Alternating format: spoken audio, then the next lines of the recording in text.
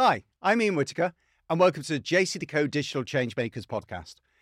I've been invited to host this podcast to highlight the latest trends marketers should know about and interview senior leaders to ask the challenging questions we're all thinking. I want to share insights that will inspire senior marketers to push the boundaries on their marketing strategies and become digital changemakers in their organization. So what's on the agenda for this latest episode? Recession. It's been on the horizon for a long time, and it's something that is part of a normal economic cycle. But given how sharply inflation has risen after Brexit, COVID, and now the war in Ukraine, the cost of living crisis is a real threat to life as we know it. How can we separate how we feel or how to deal with our situation as individuals from how we deal with our situation as a brand? How do we shift our mindset from consumer to investor? Today, we'll be discussing what advertisers and brands should consider when the term recession is looming and how winning brands have navigated recessions in the past. I'm joined by Ravji Kantaria, Director of Marketing at JCDecaux, to turn the questioning towards me from my own perspective as an analyst. Thank you, Ian. Thanks for letting me come and interview you again today. Not at all. We've been seeing a lot in the headlines recently. It's a scary time for some people. We've been seeing the headlines about inflation hitting 15% today. We've got obviously the energy price hikes. We've got interest rates rising. But at the same time, we're seeing petrol prices dropping, actually, and mortgage criteria being relaxed a bit. And so we're seeing quite a lot happening at the moment. Can you tell us, as your kind of role as an analyst, what is happening? Can you summarise a little bit of what we're seeing at the moment? Sure. And just to start off, I'm not a sort of an economist by training, which actually might be good in some ways on this. I think, joking aside, I think you've got a real mixture of signals that are being sent out at the moment. Yeah. The phrase that has been used is, if this is a recession, then it's a very unusual recession, because what you have is, yes, you have certain indicators such as inflation going up, your consumer confidence has been going down, but at the same time, jobs data has been very strong when you look at things. Then also as well, you do have an issue here of overall wage inflation hasn't kept up with price inflation. But then that depends on which part of the scale you're at. If you actually look at the ONS data, you'll see that real wages have been dropping at sort of record levels compared with the inflation rate. But when you include bonuses, which obviously are towards the higher end of the population, the wage earning population, then actually it's slightly above. So, what you've really got here is a lot of polarization that is going on at the forefront.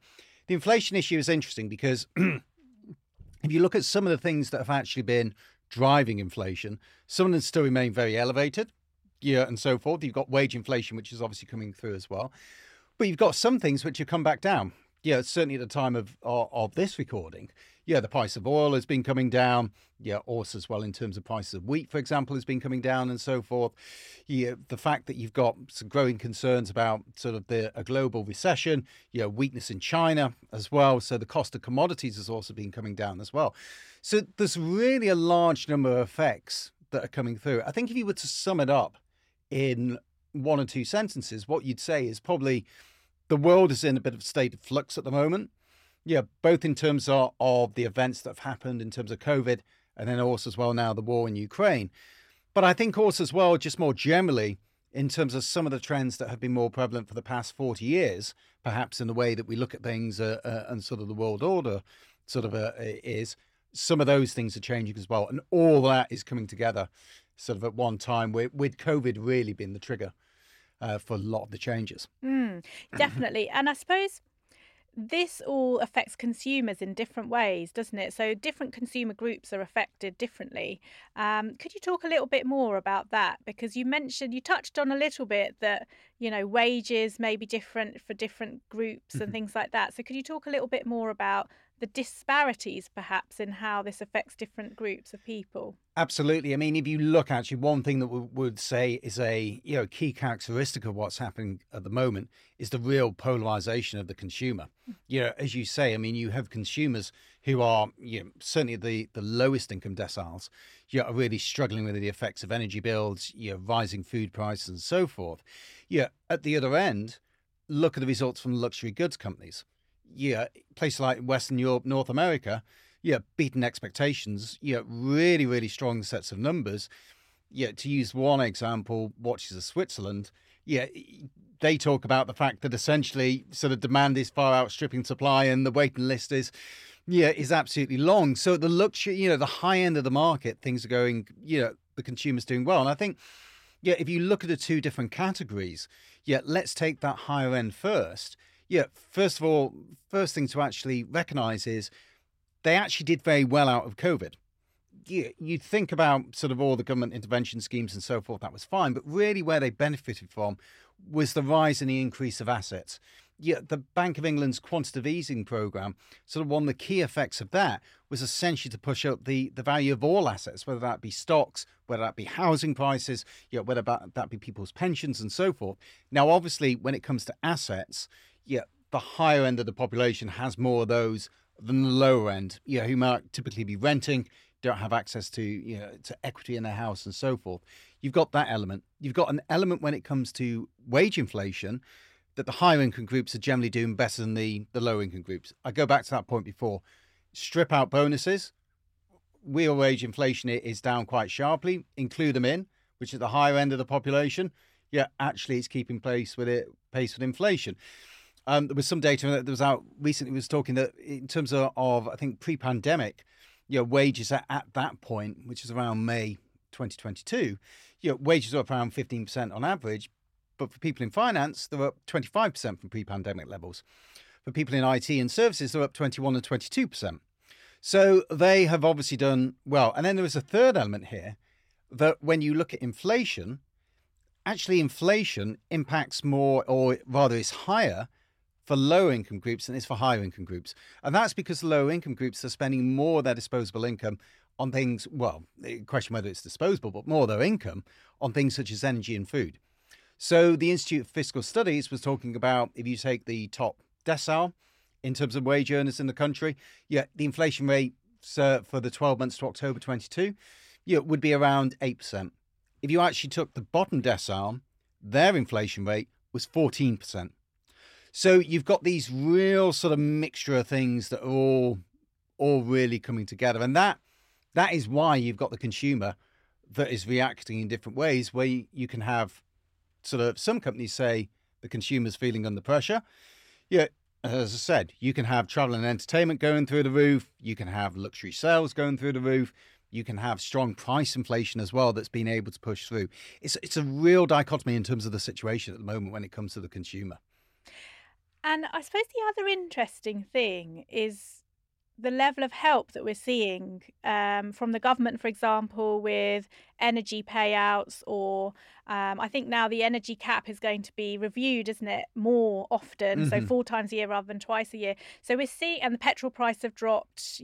There's talk of taxes changing, things like that. So there seems to be a bit more help this time around. Is there anything in kind of what in your experience of the analysis on recessions? Is this different to other recessions, or is this kind of what we would expect to see? No, I think it is. It is different, and there's a much wider question here as to whether, and this is, as I say, it's a much bigger topic. Whether more widely what we're seeing is the sort of end, as it were, the Reagan-Thatcher consensus, that essentially governments take the view of we let the markets do what they want and we don't intervene. And I think COVID in that regard was very much of a watershed. Yet the fact that governments effectively locked down economies, but then as a quid pro quo for that, recognised that what they had to provide was support to both firms and workers. And you think about the furlough scheme, 80% of a worker's wages being supported by the government up to a certain level, certainly above the average national wage, loans that were provided for firms and so forth. Yeah, and by and large, you would say, yes, there were issues with fraud, yes, the ways that scheme was executed. But by and large, it did its job. It prevented a large-scale collapse of the economy coming through. And so I think from that standpoint, what you're more likely to see moving forwards, a government's been a lot more interventionist when it comes to the consumer. And I think that will be both in direct ways. You say things such as energy subsidies and so forth. I think also as well more in indirect ways as well. So you can see things, for example, such as more support for the consumer, let's say, in terms of more support for renters, in terms of when they're of their protections vis-a-vis landlords. This is going to be a trend. It's not going to be a short-term trend. I think it will be a medium to longer-term trend moving forwards. And from a government standpoint, at the end of the day, what they're really concerned about is what happens in elections. And when we have a situation as we do in the moment where, as mentioned, the poorest members of society are the ones who've been most impacted by what's happened. And again, rising interest rates. If you are a mortgage holder, but your income is not that great, you're going to get more impacted than if you were at the higher end of the scale, certainly in terms of being able to afford to pay your mortgage. There is a realization here that quite frankly, governments need to do something. So I think we will see more steps in terms of intervention. So then what does this mean for brands? Because just as you have kind of different consumer groups being impacted in different ways, brands, depending on their situation, would be impacted in different ways. So what would you kind of expect to see there in terms of the differences in how a brand situation would be impacted? Well, I think what you'll find, again, it will go back to this polarization issue. I mean, one of the very interesting things that is coming from the both the Q1 and the first half results is that particularly when you look at the big, fast-moving consumer goods companies, but also across a range of different sectors, the ability to pass on costs to the consumer via price increases is actually a lot higher than the historical models would suggest. Now, there are some signs that is creaking. For example, you look at the results of US retailers, for example, a Walmart or a Target, they will talk about the fact that they're seeing several different types of consumers, all within their group. They've got some consumers who are actually scaling back to cheaper products when it comes to things like bacon and milk and so forth. They've got other consumers that are just going out and buying game consoles, and they're struggling to keep up with the demand. So there's a real sort of mixture here of things. I think for general mass market goods, probably what you will continue to see, and this has been very much the theme from the results, is that there's going to be more price increases that are coming through, and generally the effects of those price increases will probably offset the volume decline, because again, the economic data is an average of a range of points, both the low end and the high end. And probably what you will see is at the low end, you're almost certainly going to see, in fact, you are starting to see right now, people scaling back to cheaper products. But when it comes to the higher end, I think now those price increases will be by and large accepted, because it comes back to this point before. If you're in a higher income household, generally you've built up savings during the pandemic, so you actually did well there. You're doing well in terms of your salary. You're doing well in terms of your asset values. Yes, you may complain that the price of beans is up by 30%, let's say, over the past 6 months. Is that really going to make a huge amount of difference to what you do? Probably not on things. So I think for brands, again, it would depend part by sector, sort of where they are. Travel, I think, should continue to do pretty well and so forth. But I think also as well where they sit when it comes to which end of the consumer they're really looking at. And I guess there are always winners and losers, right? Always opportunities and challenges in these situations. I guess something I've personally found a bit of a challenge, I suppose, is almost differentiating between that personal, let's call it budgetary squeeze that you might have as a consumer, and then how you have to represent your brand, as an investor almost. So how do people kind of, if you are a marketer kind of living through this, everyone is in their own situation, how do you almost shift your mindset from consumer to investor as you're representing your brand and looking at investment and marketing decisions? No, it's an excellent question. And funnily enough, you've seen variations of the same question. As you see in finance, where investors tend to look at their own, look at particular assets through the lens of their own perceptions. You see it, actually, I'd argue, you see it in advertising spend. Much of the advertising industry is based owns one or two London. Maybe doesn't have let's say a sort of wide enough view of what's going on in the rest of the country. I think from a brand perspective, there are a couple of things here, again, to bear in mind. One is if you're working that point there, if you're working in the branding and advertising industry, you probably are in a minority, and you probably are sort of maybe not representative of the general population. So there has to be sort of a attention there to what consumers are thinking. And there will be a lot of data that will sort of looking at what's gone on before and will help brands and advertisers make the decisions as well. I think there will be an element of sensitivity that will need to be applied on here. I go back to luxury goods example. Yes, you may be doing well, but isn't necessarily a good thing to sort of shout out that message very loudly when you have sort of many people who are struggling sort of on here. And I'd argue in a way that just as in we had sort of 2020 beyond, sort of there was a lot of focus on there have been sort of DEI initiatives and also as well sort of ESG, environmental sustainability and governance issues. I think moving forwards as well, brands also as well will need a new leg of that campaign will need to be around sort of if you want to call it the class divide or the income divide between various consumer groups. That there are a lot of people who are struggling here. And I take a relatively optimistic view of things. I mean, my viewpoint is that, I think in terms of the recession that we won't get a hard landing. I think in terms of inflation, some of the, mentioned before, some of the inputs are actually coming down. You also have from next year, you also do have a comparables effect. So in terms of what you're basing next year's inflation rate off. So there is that particular issue as well. And I said the jobs data sort of remains quite strong. So I think another consideration, and that doesn't necessarily mean that's the right view, but I think another consideration that brands and people who work in marketing have to consider is to resist the tendency to do something sort of just almost in a panic way.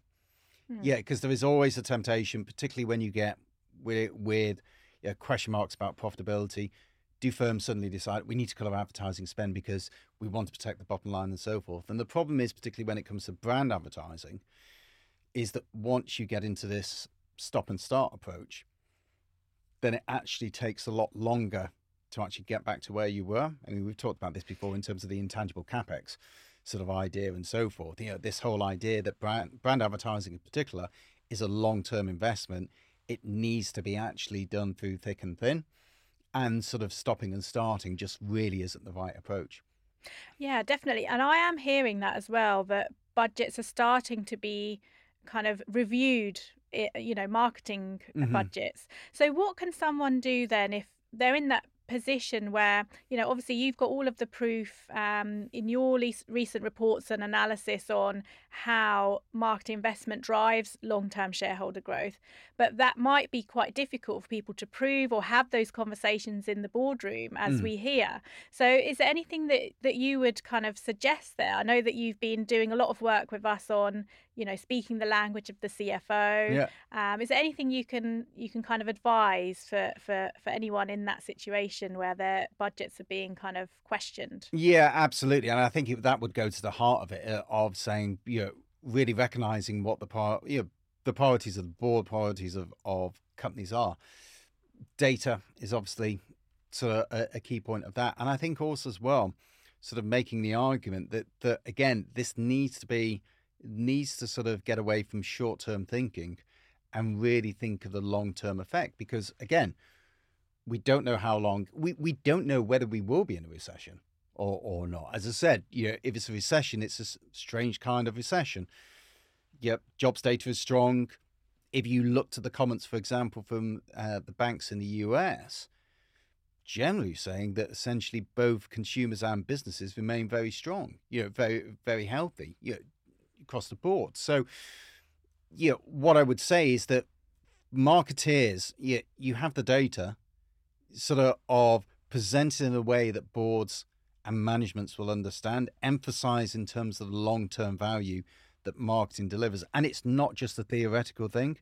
Yet the fact that so many of these FMCG companies are pushing through much greater price inflation than they thought, that should tell you that essentially, a brand that can do that has significant power. And the other thing would also emphasize sort of on this sort of, certainly on this longer term point, is that, when it comes to prices for firms, if firms can get their prices up to a new elevated level now, that's a permanent level that's set moving forward. So it's a permanent gain. Whereas some of the input costs that have driven that, not all, but some of the input costs that have driven those price increases will eventually come off. So again, what you can do is that you can get advertising, particularly brand advertising, to support your brand during a recession. You can push through price increases to consumers. This is not just about a 6-month, 9-month effect.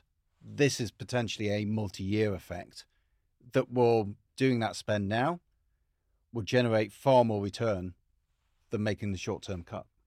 Great.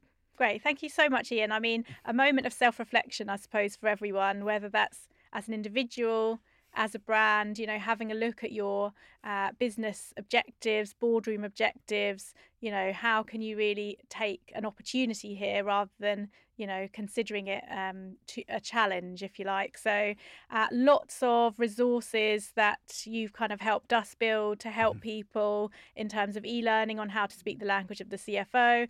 Lots of kind of downloadable slides, research for everyone to use on our digital hub, changemakers.jcdeco.co.uk. So please, hopefully all of our listeners, if you're in this situation, you're kind of looking to build that case for the boardroom and make sure your investment is protected, there's plenty for people to kind of download and use to help them. So thank you so much, Ian, for letting me interview you. No, thanks so much. And see you next time. Indeed. See you then, okay? Thank you. Yeah. Ravji, thanks for turning the tables for today's episode. It certainly is an interesting time for the media industry and those who are making decisions around the future of their brands.